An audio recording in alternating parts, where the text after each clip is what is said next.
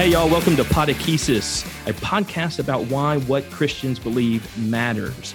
We are excited that you have joined us this week for this conversation, and I want to introduce to you on this first episode to two very good friends of mine, Jim and Alan, and let them tell a little bit about who they are and how they, where they come from in this discussion.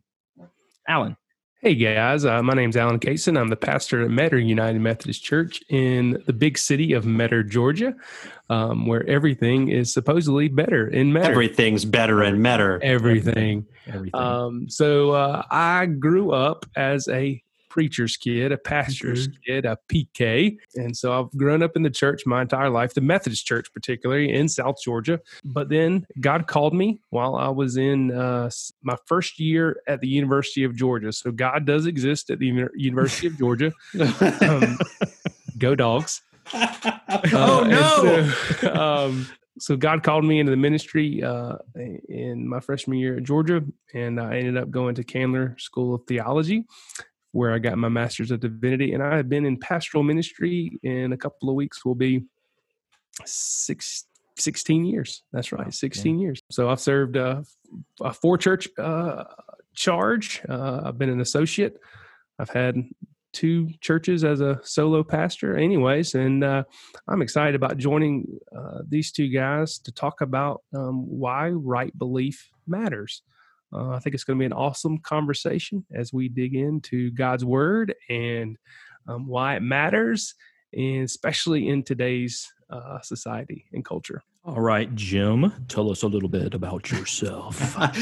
Excellent. So good to be with you guys. I love these guys, everybody. My name is Jim Morrow, and I am currently the pastor of the Glenville United Methodist Church in Glenville, Georgia, home of the Sweet Onion, right next to the Vidalia Onion. You know you love them. I have a slightly opposite story in that I did not grow up in a faith home and environment whatsoever, and found faith when I was a teenager. I began accidentally going to church with some friends early on, and so I was able to get some background in a wonderful Baptist church in our community. And once my friend's grandma stopped taking us to Wendy's after, I stopped going to church. Long story short, I ended up walking with a friend to a United Methodist Church when I was 16 years old. And I found there something that I didn't know that I had always needed. I come from a home that knows abandonment. And so my biological father walked out of my life when I was 2 years old. And it never really dawned on me that left a mark on my life and what I was looking for and yearning for. And it was a sermon about Abram and Sarah finding home in God instead of in a place. Of all things, an Old Testament sermon. And the preacher, he looked out at the congregation. I don't know if y'all can do this. I haven't mastered this yet. When the preacher says something, but you feel like they're talking only to you.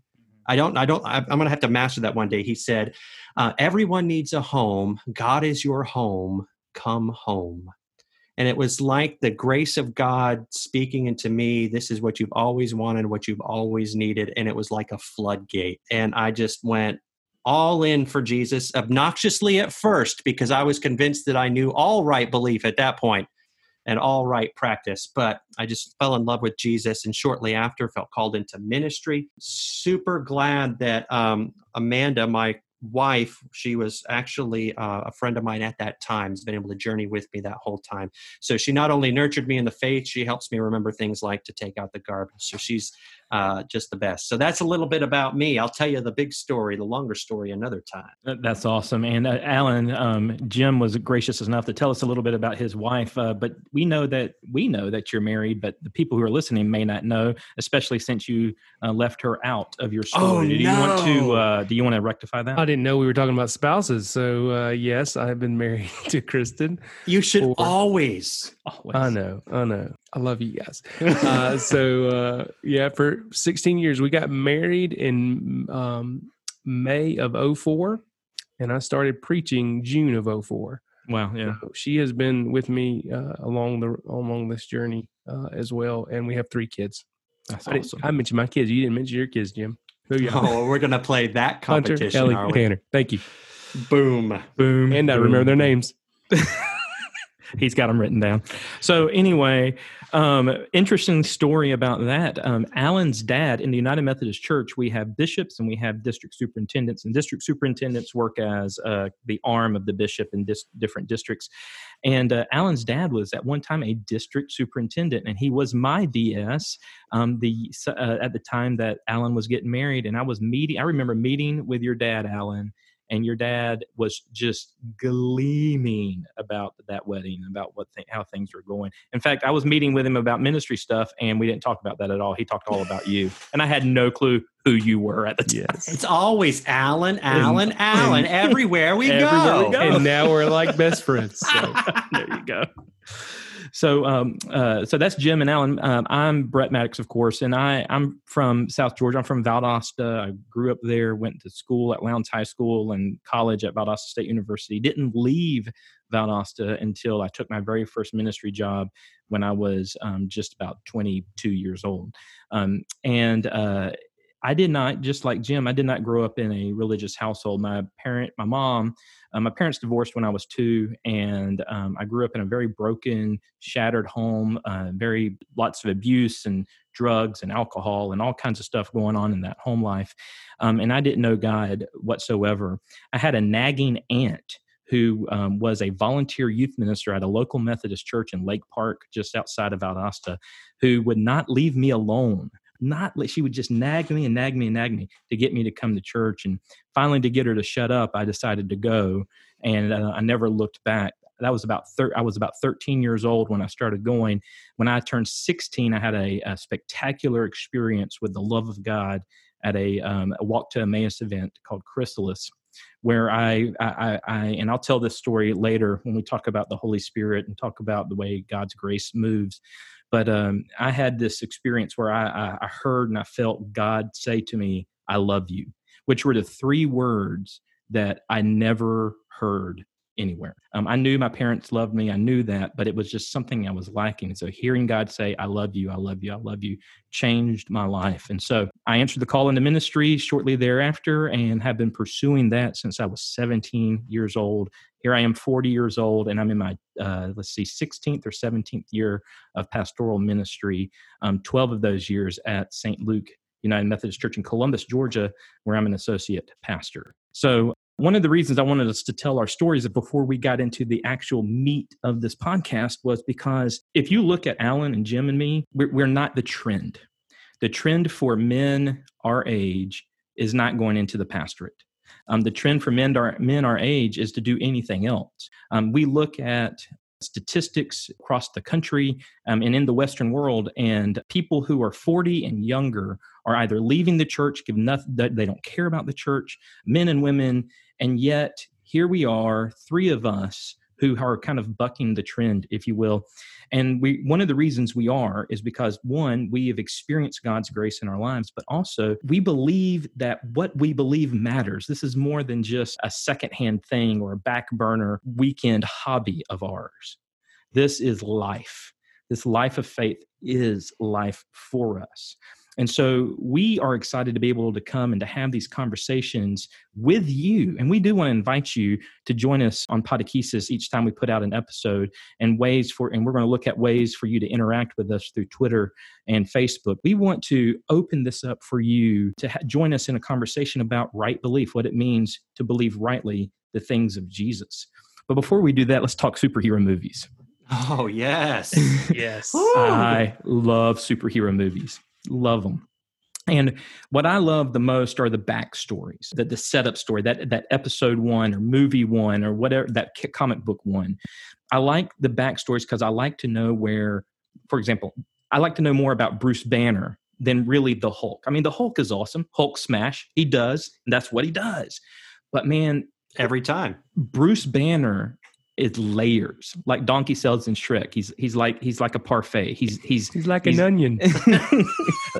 Parfait, man, parfait. Like Glenville sweet onion. He's layered and layered and layered, and or Peter Parker as Spider-Man, or Bruce Wayne as Batman, or on and on and on. The backstories are so fascinating, and they set up who they set up the story, they set up the arc. And so what do y'all love about first of all, who's your favorite superhero and why is it not Batman? Okay, this is easy. Superman. Superman. Yes, I know. So Superman. Yes. That is I thought I knew you. That is such a 1970s answer. Listen, he's the man, and you know they have to Some would say invent he's ways to try to kill him, and then he's indestructible. He's got a great backstory. That's true. Adopted. Yes. From a different planet. Yes. His father's from only a different son. planet. Yeah. Oh, goodness. So sent to save humankind. he does. I see the trend here. See, there's the little, a little JC in there. So he has every power that we all want. Don't hate. No, I don't hate. Superman's pretty spectacular. He's super great, and that's the problem is because what kind of story can you make about a guy who can do everything? Well, nowadays we want our heroes to be flawed. Nowadays, no. I love the new Avengers stuff that's come out recently. My favorite being the newest incarnation of Spider-Man on film is my favorite. What's the guy's name again? Not Peter Parker, the actor. Oh gosh, what is his name? Is this the first part we're going to have to cut out of our very first podcast? Well, we're not. So it's fantastic. So here's what I love about it. It's that so they have some innate abilities, but they're also like relying on intellect and ingenuity, and they can be a part of a good story because they're not invincible. And I love that stuff. Yeah, Tom Holland. Tom Holland. There it is. He pulled that from his own brain. Thank you, Alan. Not Google on this podcast. Our assistant producer, Alan Kaysen, here pulling up the answers for us. We appreciate it. Thank you, Thank Alan. you. Yeah, so mine is actually Batman. And some would argue that Batman is not a superhero because he doesn't have superpowers. His superpower, well, here's the deal.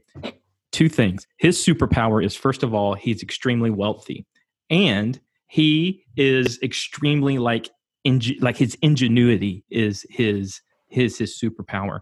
And I love the fact, as what Jim was saying, he's not invincible. He's a man. He's been broken. I mean, Bane broke the bat. So we know that he's invincible, and yet he still rises above the challenge. And of all the superheroes in superhero lore, who is it that Superman trusted to keep kryptonite just in case he goes crazy? Y'all know that story, right? You know the story. I think you might be a little bit deeper in the lore than I am. Superman said to Batman, and they're enemies, I'm not enemies, but they don't like each other. Well, there is a movie or a comic called Batman versus Superman, so they've got to be enemies. Yes. So, but Superman came to Batman and said, if I go crazy, use this against me. And so I love that. I love the fact that Batman, Bruce Wayne, is a trusted in the Justice League. He's trusted like that. So anyway, Batman is my guy, with a close second being Spider-Man. The nerdy teenager getting bit by a radioactive spider. That's all about it right there. It could really happen. That's right. Anyway, but I love superhero movies because of the way they set up the story. And any good superhero movie, book, TV show, whatever it is, if it's successful, it's because it's set the arc. It's got a good backstory, a good foundation to set that story arc. And so there's a story we're telling in this podcast, Podechesis. There's a story we're telling, and it's the story of Christian belief, what it means to be a follower of Jesus, and what it means to believe in important things. So one of the things that is interesting is Christianity in the U.S. and in the West, in the Western world, is a declining religion. A large portion of that is because of declining birth rates and whatnot within the Western world. But a big portion of that is because the church has lost its influence. It's lost its power. It's lost its standing in society. I don't know. What do y'all think? Alan, you grew up in the church. Jim and I kind of came into it later in life. But Alan, what do you think? Why, as one who grew up in the church, what is it that the church is losing now? Well, no pressure. I think one issue is how intertwined the church has become with politics, and how we've lost some of our weight because we've kind of gone in bed with different political parties. And so those outside the church don't view us as separate. They view us as, if you're a Republican, you're this, or if you're, right. if you're a Christian, you're this, or if you're a Democrat, you're this. And so I think that's part of the problem. It's not all the problem, but it's part of it. And one of the things that really speaks to is in an absence of Christian formation, to be able to say this is who we are as believers in Christ, politics becomes a way to fill the vacuum. Like if we have this kind of sense that we're a Christian, and it's not just politics, it could be anything that is, we would equate anything that is generally feels good or is generally good with God-like things. So where there's an absence of clarity in what it means to be a Christian, we've latched on to something. So I think there's a yearning within people, and I wonder if the church in America, at least, has lost a little bit of the ability to be super clear about who we are and what we're about. Gosh, I love that. I've never thought of that. The loss of clarity about who we are as Christians, that politics moves into that vacuum. Yeah, it just becomes a vacuum. The other thing it's interesting, and Alan, I know you're super passionate about this. It's not just that we want to have a certain standing in the world, but we've got a mission and really to help people become disciples of Jesus Christ, and to be able to really keep that alive requires a strong faithfulness. Well, absolutely. So one of the things that's interesting about when you look at the Christianity in the world, so you look at Christianity in Africa or in Korea or in China or in India, or in these places where the church is persecuted a lot, the church is growing. And it's almost like where it doesn't have power, it grows more. Or where it taps into the power of God, it continues to grow. Like in South Korea, there is great growth there, but that's a country that is known for its prayer life. Now, what's interesting about South Korea too, though, is they were probably about 10 to 15 years behind the Western world, and there is a generation, what they call a lost generation, coming up within their Christian circles that they're just now starting to experience, that we've been experiencing for probably 2 decades, if not longer, in the U.S. Well, I want to hit back. I want to hit back on the whole political side of things. Is that I think we've become the church has become more about what we're against rather than what we're for, and so gets into the political aspect of, you have to stand on this side of the political spectrum because you have to stand against something, right? And so the church, we don't know what we're for. We don't know what we believe. We believe we're against this, but what are we for? I mean, I think people want to know what we are for. Some way we've got to get that back. We got to get back to right belief. I love that, and that is absolutely true. I wondered if you asked just the normal person down on the road, what do Christians believe? If the answer they would give would be, well, I know that they're against this or they're against that. Not that, they believe that Jesus Christ is the Son of God and that God raised him from the dead 3 days later. And probably because Christians don't understand or know how to articulate that themselves. And part of that, we haven't taught them. That's right. And so generations of kind of waning ability to teach that kind of comes into, so now it's kind of our job. Not because it's our job, but because it's our calling. All of us, not just the 3 of us here, to say, all right, how can we clearly help people understand? And so that's why I'm thinking back on what Alan mentioned about what we're for and what we're against and what's right and what we stand against.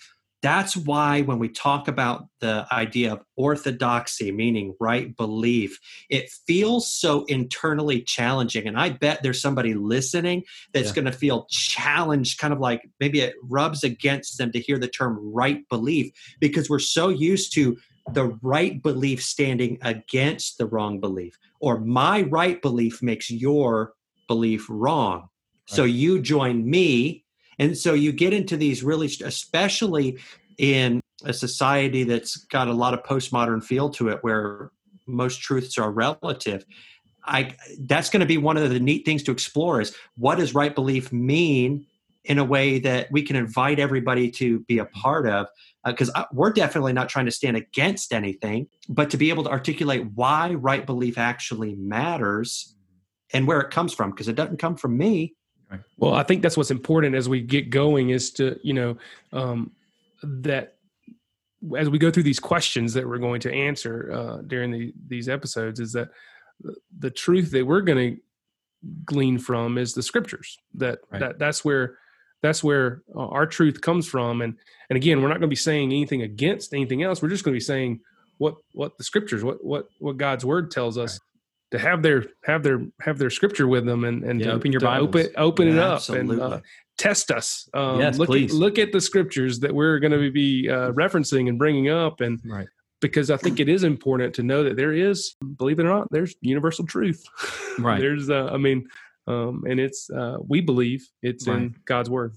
So one of the things Jim keeps bringing up is this idea of postmodernity.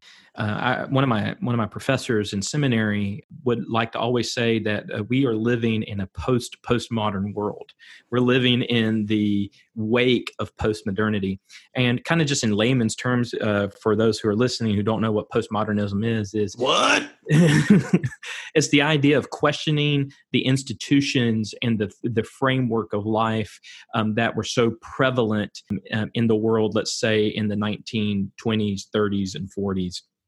It's that even going back to the late 1800s, there in that time period, everything was the institutions, politics, religion was set up as a pillar of society, and postmodernity came in and started questioning those pillars, and in doing so would deconstruct. In fact, it's called that deconstruction. I can't even say the word deconstruction. We'll go with that. And it would start chipping away at those pillars. The problem is, I think, is that the more those pillars got chipped away in looking for what is true on an individual basis and not so much in a societal basis or a universal basis, is that now we've got foundations and buildings and whole systems crumbling before us. And so in a postmodern world, we come in and we don't see answers that would set us free. What we see are crumbling ruins, and there are no answers to it.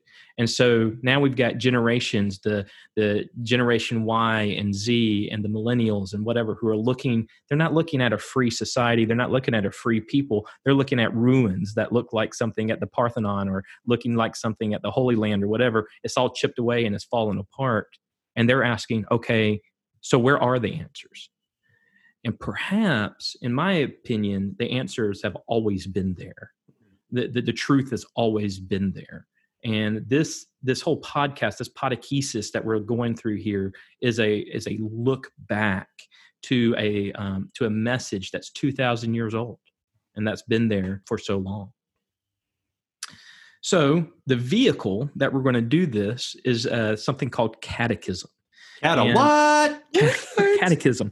It's the only cat that I like, actually. But can we get sound effects? Yes, we can. We'll just put that in there.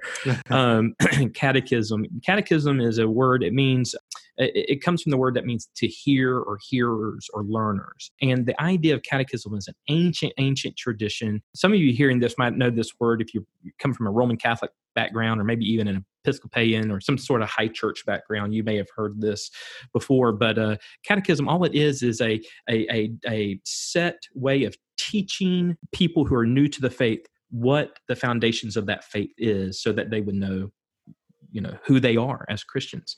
Usually in the ancient world, what would happen in ancient Christianity, what would happen is you would have someone who would come to faith in Christ. They would go through a process that was about 1 year to 3 years long of education, of learning what it meant to be a Christian. The reason it took so long, because there was persecution taking place, and there was also sometimes becoming a Christian required them to change jobs. In the 4th and 5th century, there was this understanding that you couldn't be a soldier in the Roman army to be a Christian. And so people would be leaving jobs and whatnot. And then when they would go through this instruction on Easter Sunday morning, they would be baptized and they would be welcomed into the community of faith. And so we're going to be looking at catechesis, where podechesis comes from, is a way of teaching the faith. And so this whole podcast project that we're doing here is a way of examining some of these important questions of the faith. And we've got a specific way we're going to do that. We'll talk about in just a minute. But I do want to say this, that there's scriptural evidence to teaching and teaching well. Jim said this, and he kept bringing it up over again. Have we stopped teaching? Have we stopped teaching? Have we stopped teaching?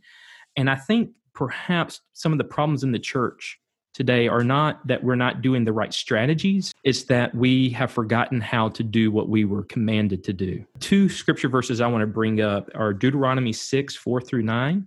Deuteronomy 6, 4 through 9, that's the famous prayer, probably, as one theologians put it, probably the most prayed prayer in all of history. Absolutely. The Shema. The Shema. And the word Shema, Alan, can you tell us what, and you remember from your Hebrew class what Shema means? Here. Yes, there's that was Jim playing Thanks, Alan. Shema means to hear, or means hear, and it comes from the first word of that prayer. Hear, O Israel, the Lord God is one. You're to love the Lord your God with all your heart, soul, mind, and strength. That sounds familiar to us. This is in the Old Testament. But for those of you, you might say, gosh, didn't Jesus say something like that? I think he did, actually. In fact, he did. He said, he was asked, what is the greatest commandment? And he said, it's to love the Lord your God with all your heart, soul, mind, and strength. But then he took and added something from Leviticus 17 that said, and you are to love your neighbor as yourself. But in the Shema, in the middle of this prayer, there's this very quick passage that says, and you are to impress upon your children. That word impress means to teach. It means to push on or put on to your children these things. And it's the law. It's the law of God, the 613 laws of God that were given to Moses at Mount Sinai. So let me ask you guys a question. Yeah. How many of y'all been through confirmation? Yeah. Oh, no, I never went through confirmation. I did not go through confirmation. I didn't go. You didn't go through confirmation? Okay, so I'm the only one here who's gone through confirmation. For those of you that aren't aware, in the Methodist Church, we have confirmation, which is it's a form of catechism. For kids, our fifth and sixth graders as they're coming of age, and it's an opportunity for us to impress on our children the right belief of the scriptures and of the church. And so, you two guys have taught confirmation, right? Yeah. I know Brett has, and I know Jim has. So anyways, just throwing that out there. Well, and that's right. And in fact, just kind of full disclosure, one of the things that pushed me to do this podcast and invite Jim and Alan along for the ride was that I'm in the middle of writing a dissertation for a D-Min or the Doctorate of Ministry program, in which my thesis is basically coming up with a catechism or a confirmation class for adults who come into the church either through transfer of membership or through profession of faith, mainly through profession of faith, teaching upon them these things that are important about the Christian faith as they make these decisions. And then we jump ahead just real quick. And there are a lot of verses in the Old Testament and New Testament about teaching, but the main one is what we call the Great Commission. Jesus, just before he ascends into heaven, it's in Matthew 28, and he lays out basically this mission for the disciples to go. And he goes, go therefore into all the nations, baptizing them in the name of the Father, Son, and Holy Spirit. Go make disciples. Is this kind of thing? Go make disciples, baptizing them and teaching them to obey everything I've commanded you. And teaching them to obey. Now, we in kind of more evangelical circles, and I would count myself in that, and we'll talk about that label later. Labels, but they matter. We focus so much on getting the gospel out, and that's important work. But one of the things we tend to neglect is the nurturing part. Once the gospel is received, what do you do to teach? And we sometimes forget the teaching commission, the teaching mission of that commission that Jesus gave in Matthew 28. Yeah, I love, I don't know who many of you follow Seedbed and J.D. Walt, but I think we focus on the baptized, and he would call that the first half of the gospel. Right. Teaching and really growing as a disciple, which is what we're talking about. Right. Is the second half of the gospel. And a lot of folks in the church today, I think, we're stuck in the first half of the gospel, and we're still on milk, so to speak. Right. And this is about teaching and maturing and getting us to the second half of the gospel. Yes.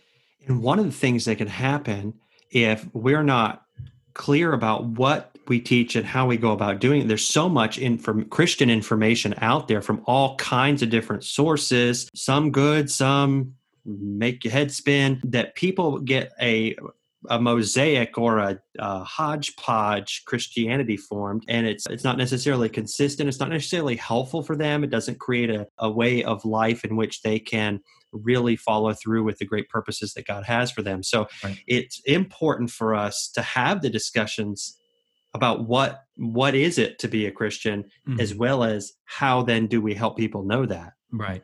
Well, and part of the issue with the thing I was thinking about with this podcast, with Podechesis, is that this can be a tool. This can be a tool. This discussion, a conversation, can be a tool to teach people what's important and how to have a conversation.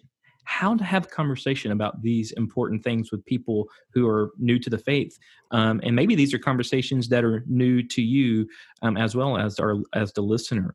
So teaching is so important, and I didn't realize how much I needed to be taught until I got to seminary. I was in seminary, and I was at a world-class seminary, and here I am. I'm sitting in I'm kind of floundering in what I want to do with my life. I knew I was called into ministry. I knew I wanted to preach the gospel, but there's so much to that, what kind of track you want to take in doing that and how you want to go. And I'm sitting in a class with this very eclectic person, and she started just kind of going through the nature of education, of Christian education. And my brain just started firing up, and I got excited about something I had no clue that I could get excited about. And the idea of teaching someone the basics of the faith and what it means to be a Christian. And in a way, so Jim and Al and I were Methodists, but we kind of broadly speaking, we're Wesleyans, and which means we follow the teachings and direction and the leadings of a priest, an Anglican priest from the 1700s named John Wesley. Through John Wesley, there was this John and Charles and their followers. There was a revival in England that spilled over into the United States as part of one of the Great Awakenings, called the Wesleyan Revival, and it was just a powerful, powerful movement. And Wesley taught a doctrine called entire sanctification. And this was the idea that we could be made holy, perfect in this life. What? We'll talk more about that later. Let me just put that out there. But we lost half of our audience. You're like, what? I'm not perfect. I'm just forgiven. By the way, Wesley would not like that. So anyway, but the idea of entire sanctification only makes sense in two ways. One, that it's God's grace. We can't do it on our own. And two, that we're being taught. And so that's why the teaching ministry of the church, I think, is so important. And I don't think the church, I like strategies. I do. I like the 5 steps to reach millennials and 4 steps to get, improve your giving. I think those are important things. Make sure you don't have blind spots.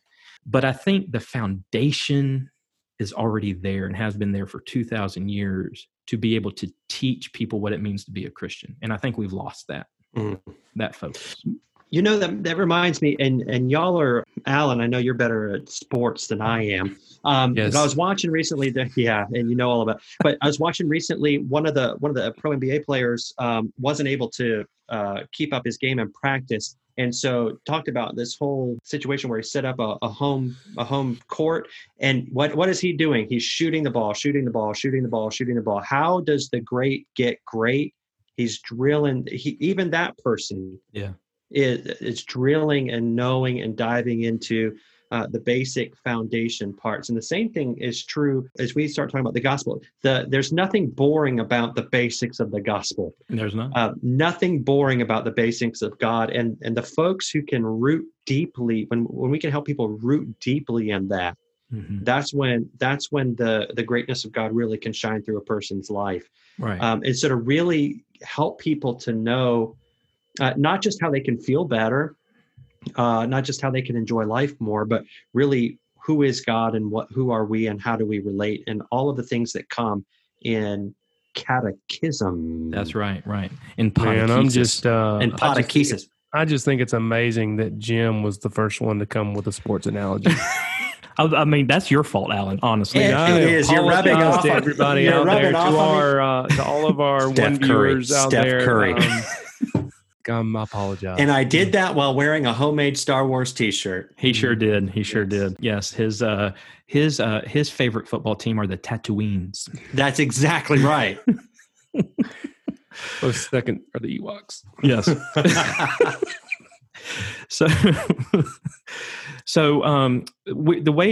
The vehicle we're going to do this, or what we're going to use to kind of lead this discussion through these several podcast episodes, is a writing or a book that John Wesley included in his library that he had available for his clergy. This was a theological library that he made available for his clergy to train them, and it was his revision of the Westminster Shorter Catechism. So I just lost about half of y'all saying those words. So let me tell you just a little bit about that.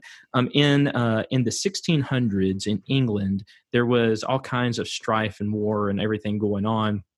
And a lot of the reason for that strife going on in England was over religion.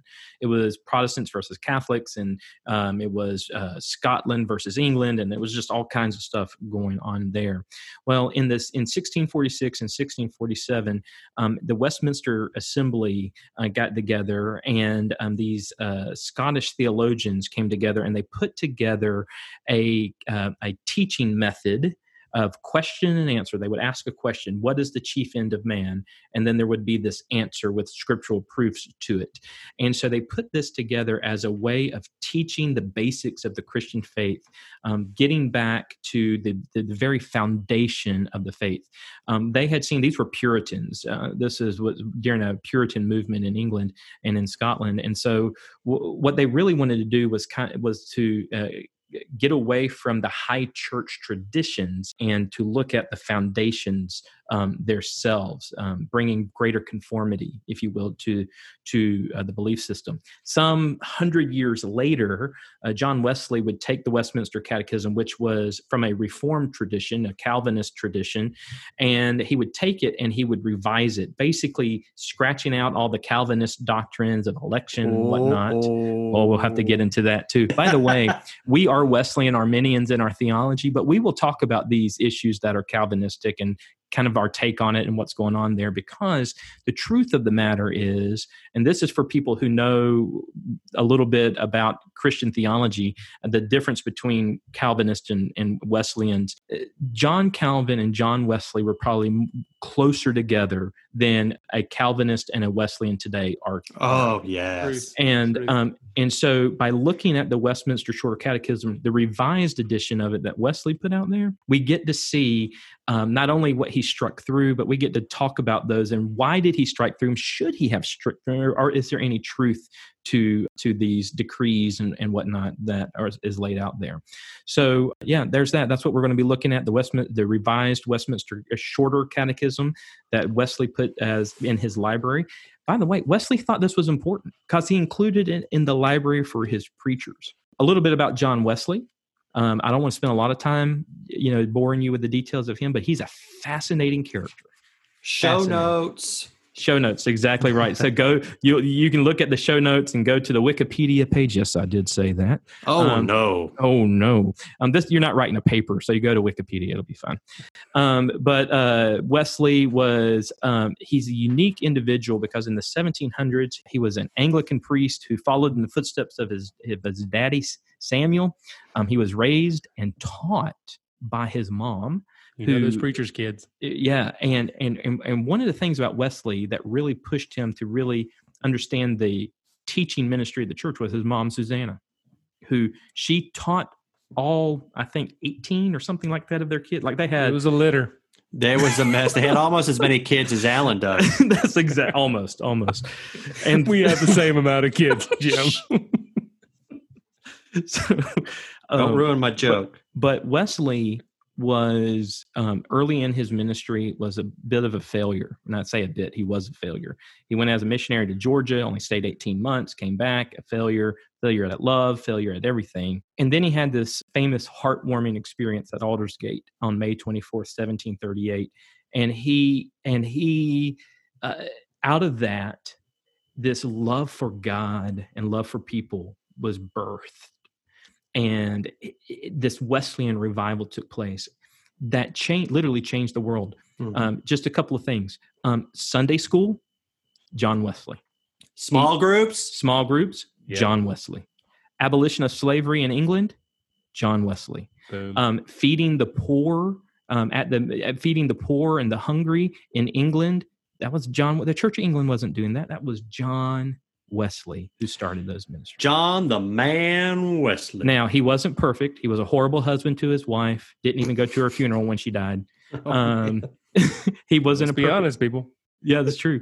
But he was sold out for Jesus, and he believed. And another thing about him too was he was rooted in ancient Christianity, or what he called primitive Christianity. And so it is important, and we as Wesleyans, it's important to get to know who John Wesley is. And I think it's important to look at what he found to be important, that he wanted to train his preachers in. And so we're going to be looking at the Westminster Shorter Catechism Revised Edition by John Wesley. You can find that book on seedbed.com. You can just put in John Wesley's revision of the Westminster Catechism, and we'll provide a link in the show notes. Yeah, we could put a link in the show notes. Show notes.